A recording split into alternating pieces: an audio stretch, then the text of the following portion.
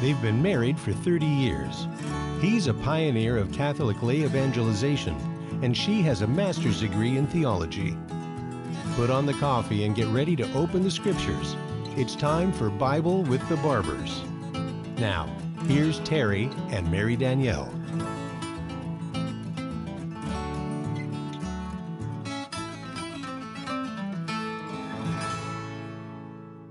Welcome to Bible with the Barbers on this Friday, December 17th. Is anybody counting the days down to Christmas? Well, we'll begin with a prayer in the name of the Father, and of the Son, and of the Holy Spirit. Amen. The angel of the Lord declared unto Mary, and she conceived by the Holy Spirit. Hail Mary, full of grace, the Lord is with thee. Blessed art thou among women, and blessed is the fruit of thy womb, Jesus. Holy Mary, Mother of God, pray for us sinners, now and at the hour of our death. Amen. Behold the handmaid of the Lord. Be it done to me according to thy word. Hail Mary, full of grace, the Lord is with thee. Blessed art thou among women, and blessed is the fruit of thy womb, Jesus. Holy Mary, Mother of God, pray for us sinners, now and at the hour of our death. Amen. And the Word was made flesh, and dwelt among us. Hail Mary, full of grace, the Lord is with thee.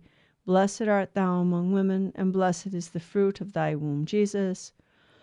Holy Mary, Mother of God, pray for us sinners, now and at the hour of our death. Amen. Pray for us, O most holy Mother of God, that we may be made worthy of the promises of Christ. Let us pray. Pour forth, we beseech you, O Lord, thy grace into our hearts, that we, to whom the incarnation of Christ thy Son was made known by the message of an angel, may by his passion and cross be brought to the glory of his resurrection through the same Christ our Lord. Amen. In the name of the Father, and of the Son, and of the Holy Spirit. Amen. Well, as always, we ask the angels to join us here. Sanctus, Sanctus, Sanctus Dominus Deus Sabaoth, pleni sunt caeli et terra, gloria tua, Hosanna in excelsis. Benedictus qui venit in nomine Domini, Hosanna in excelsis. Well, today is December the 17th. It's Friday. And we are now entering into what's called the Christmas novena, the last 7, 8, 9 days before Christmas. And the O antiphons are being sung at Mass. The song, O come, Emmanuel, is based on the O antiphons. These beautiful antiphons that gives the titles of our Lord. Okay? But I want to begin here today with the prophet Isaiah. And we had some very, very inspiring, this last week has been extremely inspiring. We had a retreat from the priests of the Opus Angelorum last weekend, from December 9th to the 12th. And then on Monday, Tuesday, and Wednesday this week, we had a parish mission at the chapel. And we got an opportunity also, the priest offered Mass. There are two priests, so one priest offered Mass during the day and one priest offered the Mass at the mission. And so they gave us some very beautiful insights, especially Father William Wagner gave us some extremely profound insights on the prophet Isaiah. And so on Wednesday, we had this reading from the prophet Isaiah, from Isaiah 45. Now, it doesn't read the whole chapter. It's parts of it. You have Isaiah 45, verses 6c, which means the very last line of verse 6, to verse 8, and then verse 18, and then verse 21c through 25. And through the prophet, the Lord says, I am the Lord, there is no other. I form the light and create the darkness. I make well-being and create woe. I, the Lord, do all these things. Let justice descend, O heavens, like dew from above. Like gentle rain, let the skies drop it down. Let the earth open and salvation bud forth. Let justice also spring up. I, the Lord, have created this. For thus says the Lord, the creator of the heavens, who is God, the designer and maker of the earth, who established it, not creating it to be a waste, but designing it to be lived in. I am the Lord, and there is no other. Who announced this from the beginning and foretold it from of old? Was it not I, the Lord? Besides whom there is no other God? There is no just and saving God but me. Turn to me and be safe, all you ends of the earth, for I am God, there is no other. By myself I swear, uttering my just decree and my unalterable word. To me every knee shall bend, by me every tongue shall swear, saying, only in the Lord are just deeds and power. Before him in shame shall come all who vent their anger against him.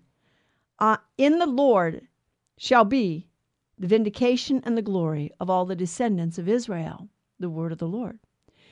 So in the beginning of this reading, the Lord says, I am the Lord, there is no other. I form the light and create darkness. Now that's an interesting statement, isn't it? And Father pointed this out. It's like, wait a minute, create darkness? It says in the beginning, God said, let there be light. And then he separated the light from the darkness. It doesn't say he created the darkness. It says he created light. So how is this? But notice he says, I form the light and create darkness. What is God referring to? Well, Father was explaining to us in his sermon that what God is telling us is that, you have your own preconceived notions about who I am and how it should be and how your life should be and how things should go on this earth. And this is for us personally, okay? In our own lives, oftentimes when things don't go the way we want, we get upset with God. Or for instance, if we're doing a work of apostolate for the church and there's some kind of an obstacle, we say, oh, the devil, or oh, why is it so hard? Or oh, I don't want to work that hard. Or, we complain and we whine. Well, wait a minute. What is God doing? Well, you see, we have a difficulty. Because of original sin, we don't see things God's way. And we have our own ideas about how things should be. And sometimes we think our ideas are light when actually our ideas are darkness. And so what God has to do is he has to form the light in us. And of course, in God's plan, we know overall that light is to form Christ in us. Christ is the light. Yes, he says, I am the light of the world. Okay, but he is the uncreated light. He's not the light that's created. So yes, God is light, but he's not the light he's not the light of the sun. That's not God. The stars, he's not the light of the stars. That's created light. He forms Christ in us so that uncreated light can be in us. Because you see, by nature, we are oriented toward our natural end. We're just oriented toward the things of this earth, toward created things. But God has made us to be in union with himself and to be oriented toward him. So he has to redirect our nature. And it's not that our orientation toward created things is bad in and of itself. We need to eat. We need to rest. We need to, sleep. We need to have recreation and times of rest. And we need to be able to eat and drink and have relations with other people. We're made to be in relationship. We need to have human relationships. These are needs. They're real human needs. And without them, we get, we can get pretty bound up. And our emotions can get really wounded, and we can start being directed and guided by our emotions and not by the light of our reason. So God has given us an intellect by which we can think and reason and understand that God is God and we are not. And then he made us for himself in union with himself. But we can't get to union with him without him. So God wants to create the light. He wants to form the light in us. And the light that he forms in us. And by the way, he does this through the work of our guardian angel. That's one of the big things that, was really for the retreat and the mission. We have to understand God has given us the angels to help us. They are helpers. They were created to assist man to come closer to God and to work in union with God. If we work with the angel will help us to work more closely with God, and God's plan can be accomplished in us more easily. So, take the hand of your angel, angel of God, my guardian dear, to whom God's love entrusts me here. Ever this day be at my side, to light, to guard, to rule and guide. From sinful stain, oh, keep me free, and in death's hour my helper be. And then the Opus Angelorum adds, "In my holy guardian angel, please take my hand. I promise docile obedience to your guidance. Please lead me safely to heaven." And so we want to be with the angels in heaven, so we want to cooperate in God's plan. So God wants to form the light in us, and the light that he forms is his own Son. And what happens when he starts to enlighten us from within, the light that we had, that we thought was light, we begin to discover something about that light. And we're going to talk about that on the other side of the break. I hear the music. So thank you for joining us on Bible with the Barbers. I want to thank all the radio stations who pick up our signal. I want to thank all of our benefactors, spiritual and financial benefactors, and all those who offer their prayers and sufferings for us. Don't go away. We'll be right back with more Bible with the Barbers on Friday, December 7th.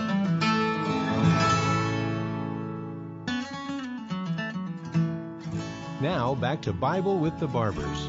If you have a question or comment, call 888-526-2151. Here's Terry and Mary Danielle. Welcome to Bible with the Barbers here. Terry is with our grandson, so I'm here in the studio with our my guardian angel, and thank you for joining us. I really appreciate that. Thank you for your support, financial support, all of you who support us, and also for those of you who pray for us and offer your sufferings for us.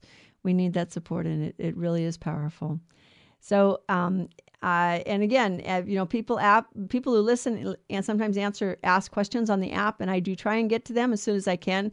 When we're with our grandson, sometimes it takes me a week to get to the emails, but I do try and answer all your questions in your emails. If you've asked a question and it hasn't been answered, perhaps you can send it in again, and I'll maybe see it. But sometimes I miss them.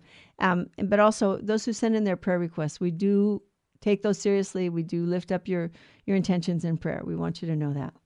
So we're talking about the prophet Isaiah and the Lord saying that he forms the light and creates the darkness. So you see, we have the light of our reason. And sometimes we are not actually operating by the light of our reason, but we're operating by the light of our emotions or our lower nature. The desires of what we want, what makes us feel good. And so we think we have an idea of what God is going to do in our life or something.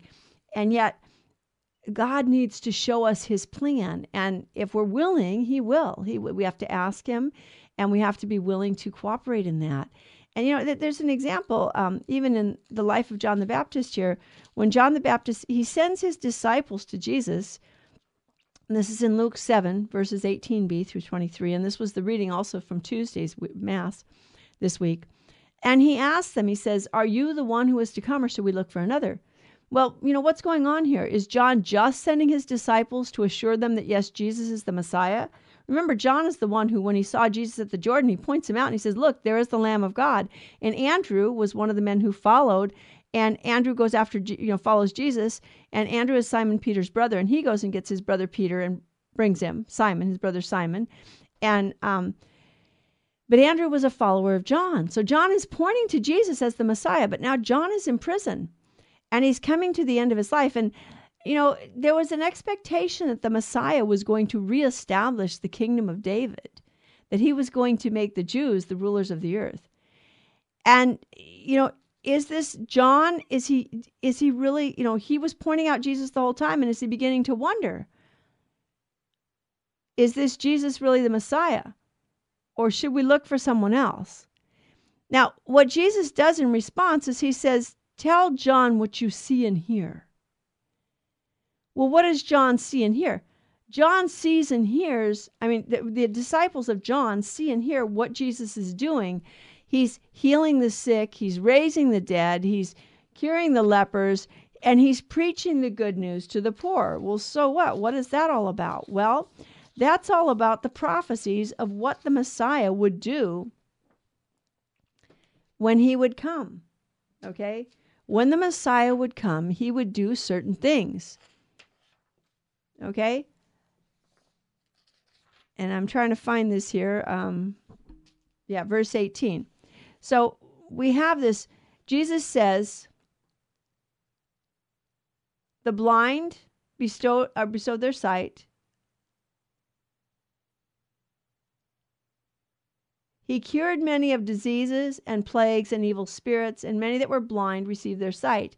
He said, go and tell John what you have seen and heard. The blind receive their sight, the lame walk, the lepers are cleansed, and the deaf hear, and the dead are raised, and the poor have the good news preached to them. Okay? And this is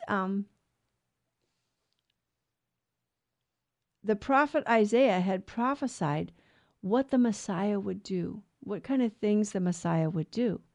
So you have in Isaiah 29, 18 through 19, and then 35, 5 through 6, and 61, 1, you have this prophecy of what the Messiah was going to do. And so he's telling John, yes, I am the Messiah. And John may have been expecting, and it's very, possible. For one, he's possibly reassuring his own disciples that, yes, this is the Messiah, and when I'm gone, you need to follow him. But he also may be asking for reassurance for himself, because was there someone else that was supposed to come? You're not establishing the kingdom of Israel. It doesn't look like you're going to overthrow the Romans and establish Israel as, the king again, a kingship in Israel. And John may have been confused, because this was, even the apostles, after 3 years of being with Jesus, at the time, remember, after his resurrection, and they're going out to the Mount of Olivet for his ascension. And what do they say to him? Has the time come, Lord, for you to establish the reign of Israel now? Is this the time? Now is that? This is after the resurrection. He's about to ascend into heaven, and they're asking him.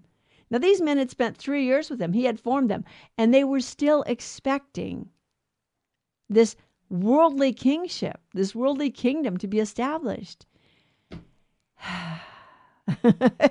And Jesus, of course, to his apostles, he tells them, well, you're going to go back to Jerusalem and pray, and then you'll receive the Holy Spirit. And then when the Holy Spirit comes, the Holy Spirit would enlighten them as to the fullness of the plan of God, that it's not an earthly kingdom he came to establish. And that's what he says to Pilate. If my kingdom were of this world, my subjects would be fighting to release me, but my kingdom is not here. So in the prophet Isaiah, God says, I form the light and create the darkness. So he forms the light, and the light that he forms is his son, the image of his son within us. And the darkness is that we begin to see that our own ideas, our own thoughts, and our own plans are actually darkness. They don't lead to the kingdom of God necessarily. And even if they're not sinful and evil in of themselves, they may be more about me and about, it's kind of like one of the examples Father gave this week was the prophet Balaam. And I don't know if you all remember the prophet Balaam, but the prophet Balaam was not an Israelite, but he was truly a prophet of God. And the king of the Moabites sends for Balaam to come and curse Israel because he wants to defeat Israel. And Balaam, remember Balaam's donkey? Balaam's on his way to talk to the king, to do this prophecy for the king of Moab. God had told Balaam, don't go. And he goes. So on his way, the angel blocks the way. And Balaam he beats his donkey because his donkey won't go further. The angel keeps appearing to the donkey, and the donkey keeps, interfering with the course of where they're going. And finally, at one point, the angel blocks the way. And Balaam beats his donkey because the donkey won't go forward. And the donkey speaks. He said, why are you beating me? And then the angel shows himself to Balaam. And it was God's way of telling Balaam, look, I told you not to go to the king of Moab. Yes, you are my prophet, and I've told you not to go. But since you're going, you better say only what I tell you to say, or you're going to be in trouble. So when Balaam gets to the king of Moab, all he can do is bless Israel. And he gives this beautiful, beautiful blessing to Israel. And it's just like, oh my gosh. And so, the king of Moab is furious. He's absolutely furious. I brought you out here. I'm paying you to curse these people. And here you are, you're blessing them. And Balaam says, well, I can't curse them. And the reason I can't curse them is because God won't let me. But how does Balaam act? This is in the book of Numbers 24, 22 through 7, and then 15 through 17. He says, the utterance of Balaam, son of Beor, The utterance of a man whose eye is true. The utterance of one who hears what God says and knows what the Most High knows. Of one who sees what the Almighty sees, enraptured and with eyes unveiled. How goodly are your tents, O Jacob, your encampments, O Israel. They are like gardens beside a stream, like the cedars planted by the Lord. His wells shall yield free flowing waters. He shall have the sea within reach. His king shall rise higher. And so the utterance of Balaam, he's exalting himself. Yes, he's a true prophet of God. God really does reveal things to him, but he's exalting himself, The utterance of Balaam, the one who sees what the Almighty sees and knows what the Almighty knows. And it's me, look at me, I'm so great. I know what God knows. And that's not the right attitude before God. And it's not. And so again, God has to humble us. If God wants to work with us, he needs to humble us. He needs to take away our pride and our self-reliance. Balaam wasn't a prophet of God because of any great thing Balaam did. It was because God chose him. And he needed to be humble before the Lord. And it's like David. When David went out against Goliath, he didn't say, Goliath, you laugh at me but I'm going to get you. I killed a lion and a bear and I'm not afraid of you. He says, no. He says, Goliath, you come at me with your sword and your scimitar and all your armor, and you're a seasoned warrior, and I come at you in the name of the Lord of hosts, whom you have defiled, made utterances against, I believe is what David says. Not in those words, but and so it's by the strength of the Lord that I come against you, just like Saint Michael the archangel. What is his cry? When Lucifer cried out, I will not serve, Michael cries out, who is like God? In the name of the Lord of the God of hosts, whom you would stand up and defile, whom you have the nerve, as it were, to stand against. And that's one of the things in the passage from the prophet Isaiah. One of the things that talked about, if you read that whole chapter 45, is this whole idea that, who are we creatures to tell God that he shouldn't do what he does? Who are we creatures to challenge God and say, Lord, how dare you do this? Or how dare you have done that? Or why didn't you do it this way, Lord? Or why don't you do it that way? We should not. We shouldn't be challenging God. It's not for us to challenge God. It's for us to humble ourselves before God and acknowledge that God is God. He is the Lord. We're not the Lord. It's God who is the Lord. And, woe to him who strives with his maker, an earthen vessel with the potter. This is in 45 of the prophet Isaiah.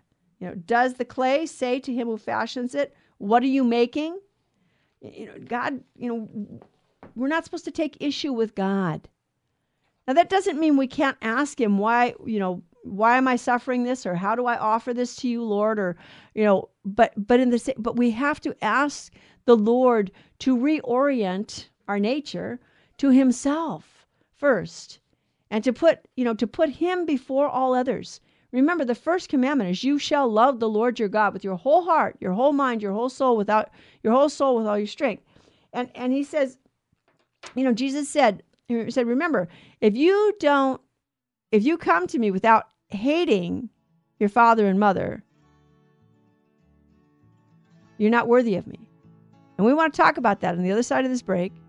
And this all has to do with Advent and preparing our hearts for the Lord. And more than that, letting the Lord come in and prepare our hearts for him to come and take possession of us.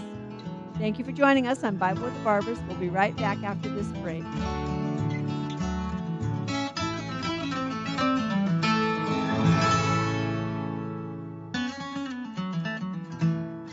Now back to Bible with the Barbers. If you have a question or comment, call 888-526-2151. Here's Terry and Mary Danielle. Thank you. Thank you for joining us on Friday, December the 17th for Bible with the Barbers. And again, he's babysitting our grandson. So, as I was saying before the break, we have to love the Lord our God first. And Terry just slipped me a little tweet from Bishop Joseph Strickland, a little note about what we should be doing as we prepare for Christmas. As we prepare for the birth of our Lord Jesus Christ, let us rejoice that he is the only Son of God and the only Savior of humanity. To love him is to keep the commandments, the first of which is, thou shalt not have false gods before me. Let us be firm in our worship of the Trinity. So the Lord God must be first in our life. What does that mean? Well, remember, Jesus said, when he asked the scribes and the Pharisees, or the rich young man, the rich young man asked him, what must I do to have eternal life? And so Jesus tells him, 4th commandment through the 10th commandment, you have to keep these. Well, but when he asked, the Pharisee asked him, what is the greatest commandment of the law? Well, Jesus said, well, how do you read it? And he said, to love the Lord your God with your whole heart, mind, soul, and strength. And then he said, and the second is like it, to love your neighbor as yourself. And so on these 2 commandments rests the whole law, the man says to him. And Jesus says, you're not far from the kingdom of God. So yeah, first we love God, and then we love our neighbor. Now again, I can't say I love God if I don't love my neighbor. So, let's take marriage, for example. And so, we go to church every single Sunday, but then we come home and we fight with our husband or our wife all week long, and we make contention in the family, and we're always insisting on our own way, and everybody has to listen to me, and you have to do what I say, and there's not that give and take, there's not that growing in love, there's not that willingness to sacrifice. Well, we're not loving God. We're not loving God when we act that way. If I'm insisting that everybody has to do everything my way, that's the darkness that Jesus is trying. That's the darkness that God is creating. He's going to show us that if we allow him in, he will show us that that's darkness. And that if we let go of that, then his light can penetrate us, and we can actually be charitable to the people around us. So in a marriage, we have to love our spouses. Our salvation depends on loving our spouses, but we don't put our spouses above God. For instance, in some marriages, somebody marries someone and they didn't realize it, and the person says, well, look, I want to use contraceptives and I want to limit our family size. And you have to say, no, God's commandment says no.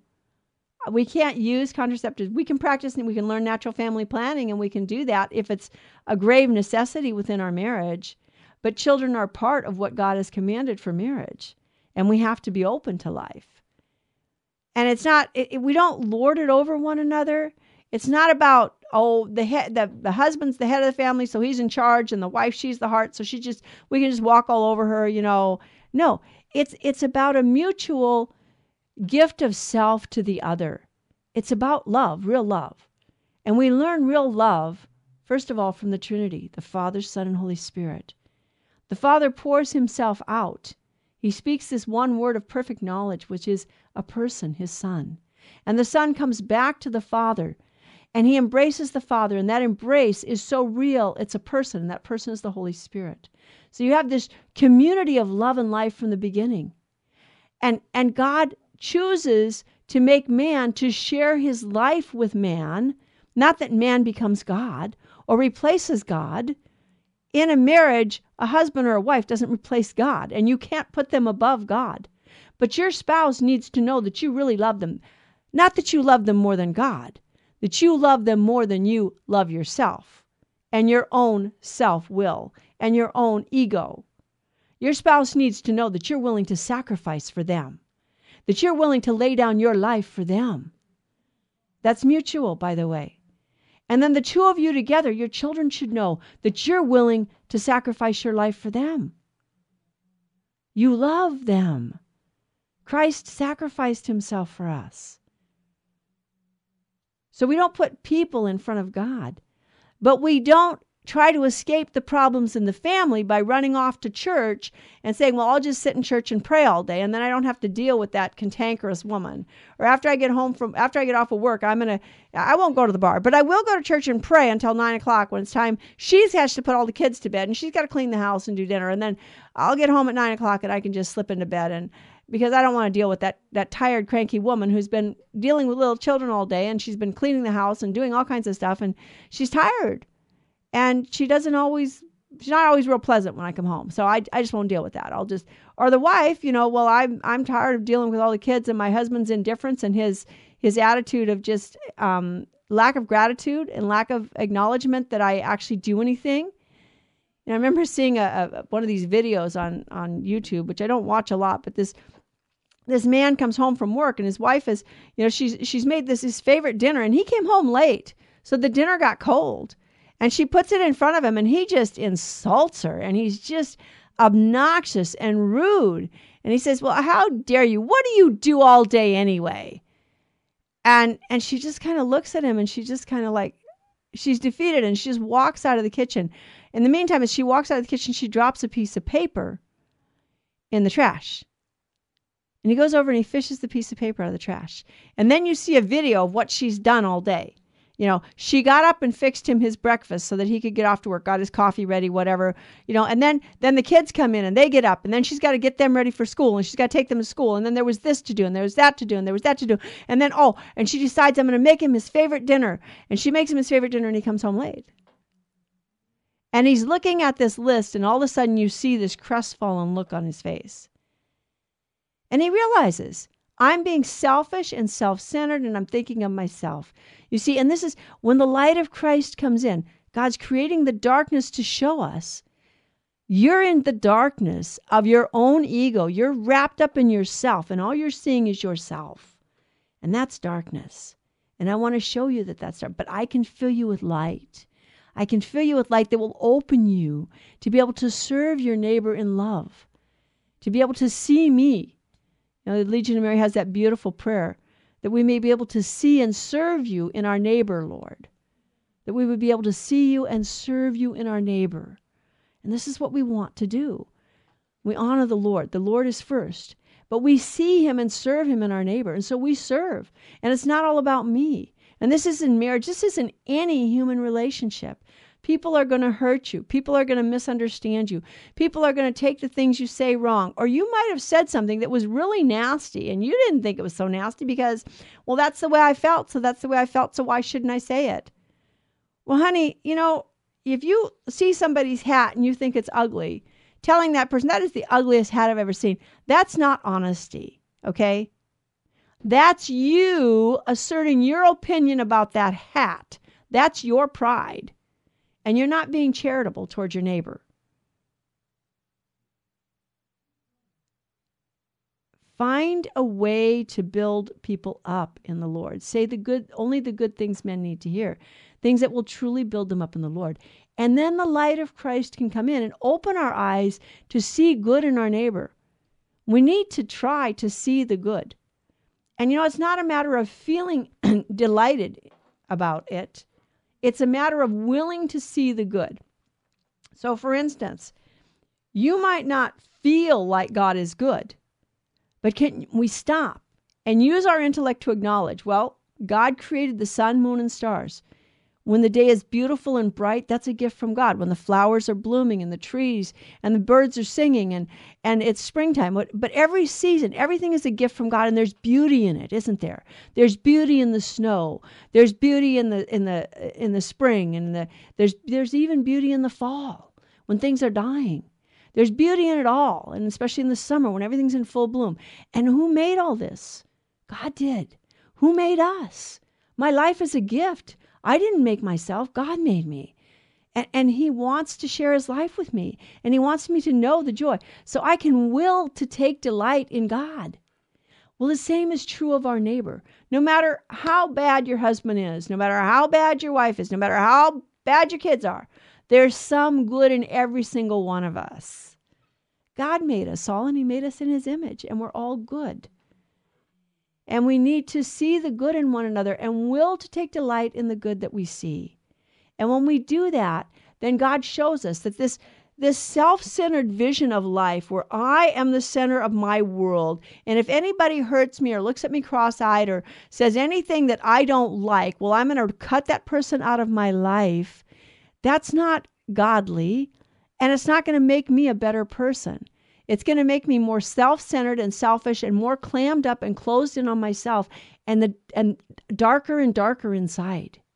It's only when I open myself to the light of Christ, to expand my heart and to recognize and realize no matter what anybody's done to me, whether they meant to do it on purpose or it was an accident, and how many accidents happen. How many times do people offend us and they don't even know they're offending us? It's a total accident. Total accident.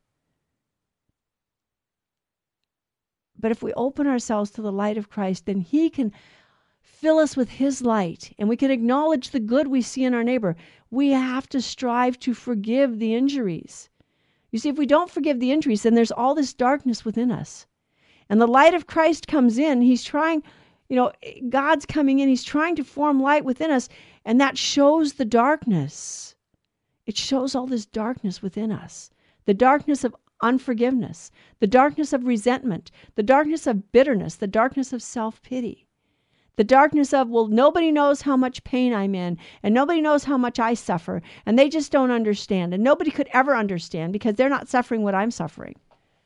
By the way, that's a temptation for anyone and everyone who has ever been molested. You're tempted to think that way. And the reality is what it is you're being tempted by the world, your own flesh, and the devil to focus on yourself and to be enclosed in darkness. And God is saying, open up to me and I will form light in you. And then you will recognize that darkness as darkness and you can reject it. And that darkness can go out from you by the power of my light coming in. So we want to open up to the light of Christ, and we have to take another break, but we'll be right back with more on Bible with the Barbers.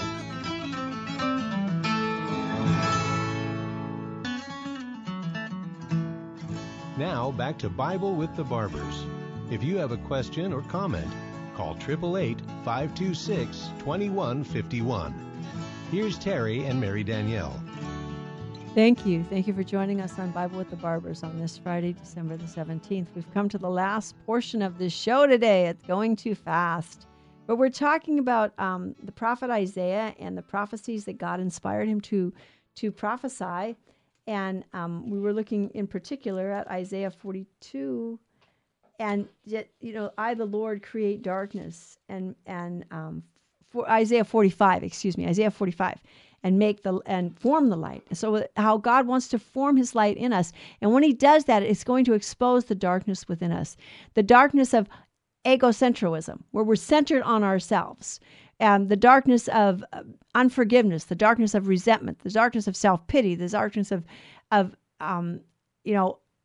putting other people down, the darkness of wanting to lord it over others, the darkness of actually just, looking at our own gifts and talents and then accusing everybody else of being lazy because we're so gifted and talented and they're not. Well, we're supposed to be focused on God. Love the Lord your God with your whole heart, mind, and soul, and then love your neighbor as yourself. And Jesus even said, love your neighbor as I have loved you. So lay down your life for your neighbor. And this applies to our whole life across the board. In marriage, between brothers and sisters, between brothers-in-laws and sisters-in-laws, and nieces and nephews, family and extended family. And we live in a world where the family is just torn apart, don't we? Where how many families do we have that are actually a loving family, where you have children who are born to one man and one woman who are committed themselves to each other for life, and they're not going to divorce or walk away when things get hard. And part of that has to do with being willing to die to myself and my own preconceived notions, and even die to my perfect paradise. Look, this is my perfect paradise. I wanted it to be this way. Well, you know what, Lord, I'm willing to renounce my perfect paradise, and I'm willing to let you, Lord, be in charge and direct the lives of my children and my husband. And you're going to get us all to heaven, Lord, and I'm going to trust you to do that. And I'm going to love them and serve them for love of you. And I'm not going to demand of them that they live their life according to my lights. Okay? So we want to open our hearts to the light of Christ so that God, through the power of the Holy Spirit, can form Christ in us and then enlighten us. And the light that light is going to show forth our sins and our weaknesses.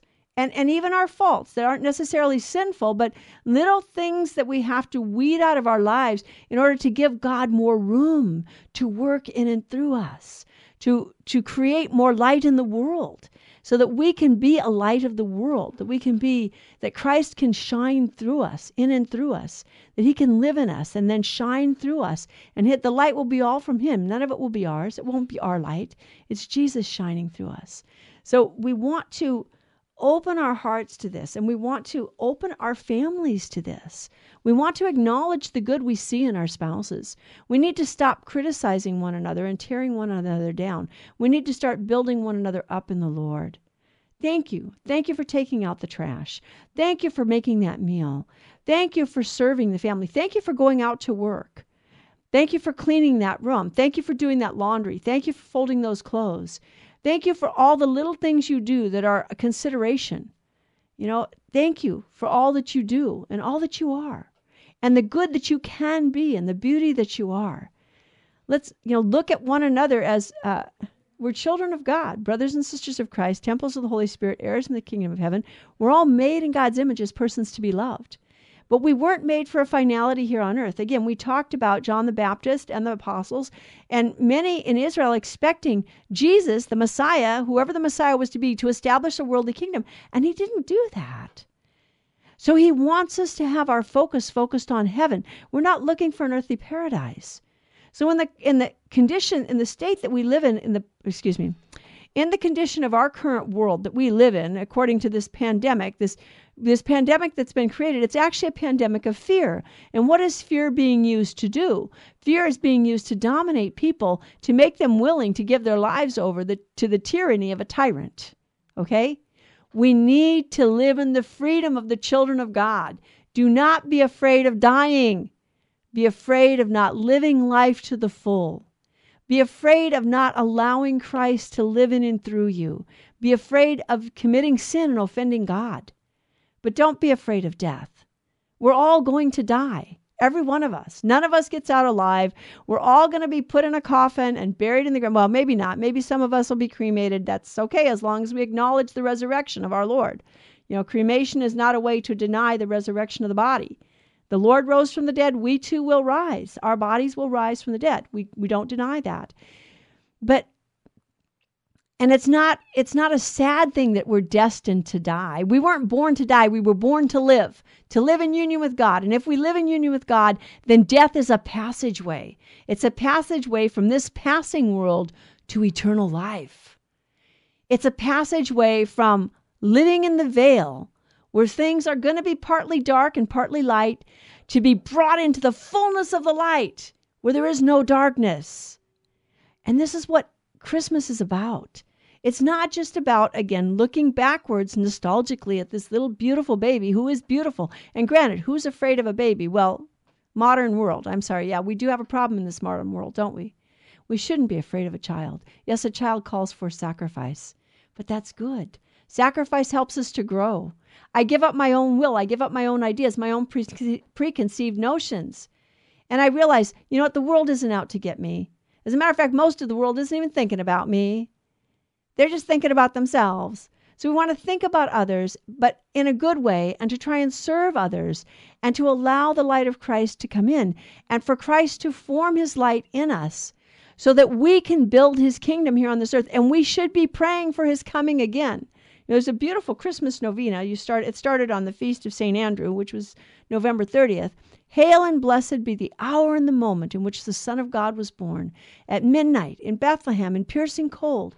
In that hour, vouchsafe, O my God, to hear my prayer and grant my desire through the merits of our Savior, Jesus Christ, and of his blessed mother. So we remember his coming in the past, but we look forward to his coming in the future, his final coming. But we also want him to come right now. Come, Lord Jesus, come now. Come into our hearts and fill us with your light. Open our hearts and dispel the darkness. And in the reading from Isaiah for Thursday, which is from Isaiah 54, I believe. Yep, Isaiah 54. At the end of the reading, it says, This is for me like the days of Noah, when I swore that the waters of Noah should never again deluge the earth.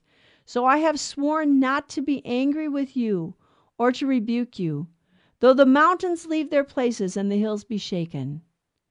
My love shall never leave you, nor my covenant of peace be shaken, says the Lord, who has mercy on you. Remember the Lord's enduring love. I take pity on you, says the Lord your Redeemer. He said, for a brief moment I abandon you, but with great tenderness I take you back. Yes, God punishes us for our sins, but that punishment is remedial. It's like that. When we discipline our children, it should never be done in anger. Don't discipline a child just because you're irritated. As a matter of fact, we shouldn't let ourselves get to the point where we're irritated. And I remember once a man gave a talk on it, and he said, discipline, you tell your children this is what you're going to do, and when they disobey you, that's when the discipline comes. Not the fourth or fifth time when now you're irritated at them because they're not listening. When you speak, they have to know that when you speak, your word has meaning, and you're going to enforce it. And the reason that is because they have to understand that the word of God has meaning, and it will be enforced. But remember, disobeying the word of God, if we persevere in that till our death, will have an eternal consequence that we'll be separated from God for all eternity. And we don't want our children to be separated from God for all eternity. So we teach them to listen when we speak. Gently take your child's face in your hands and speak to them directly. Make sure that they hear what you're saying. And if you have a child who has a particular difficulty with understanding or paying attention, make them repeat what you say.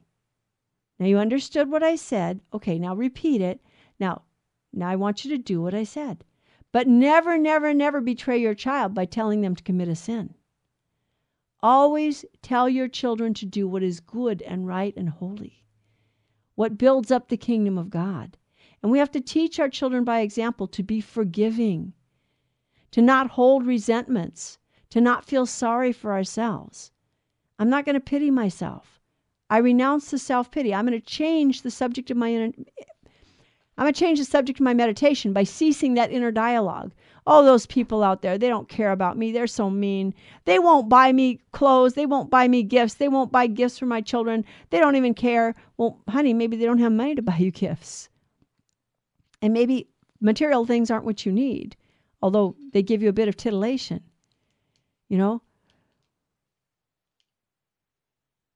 Everybody doesn't have to approve of the way we treat other people.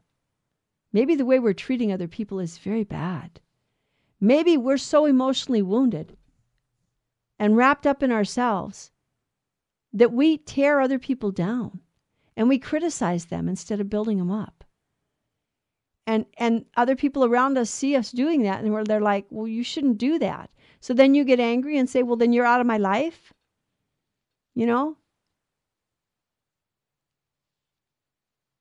We need to be forgiving. We need to give up our resentments. And we need to change the subject of our meditation. It's helpful to read the Gospels every day and to read Scripture every day so that we have something else to meditate on other than our hurts and our wounds. It's real easy. It's like that. When I got a big wound on my hand and I keep picking at the scab and I'm making it worse and it's not getting better because I keep picking at the scab.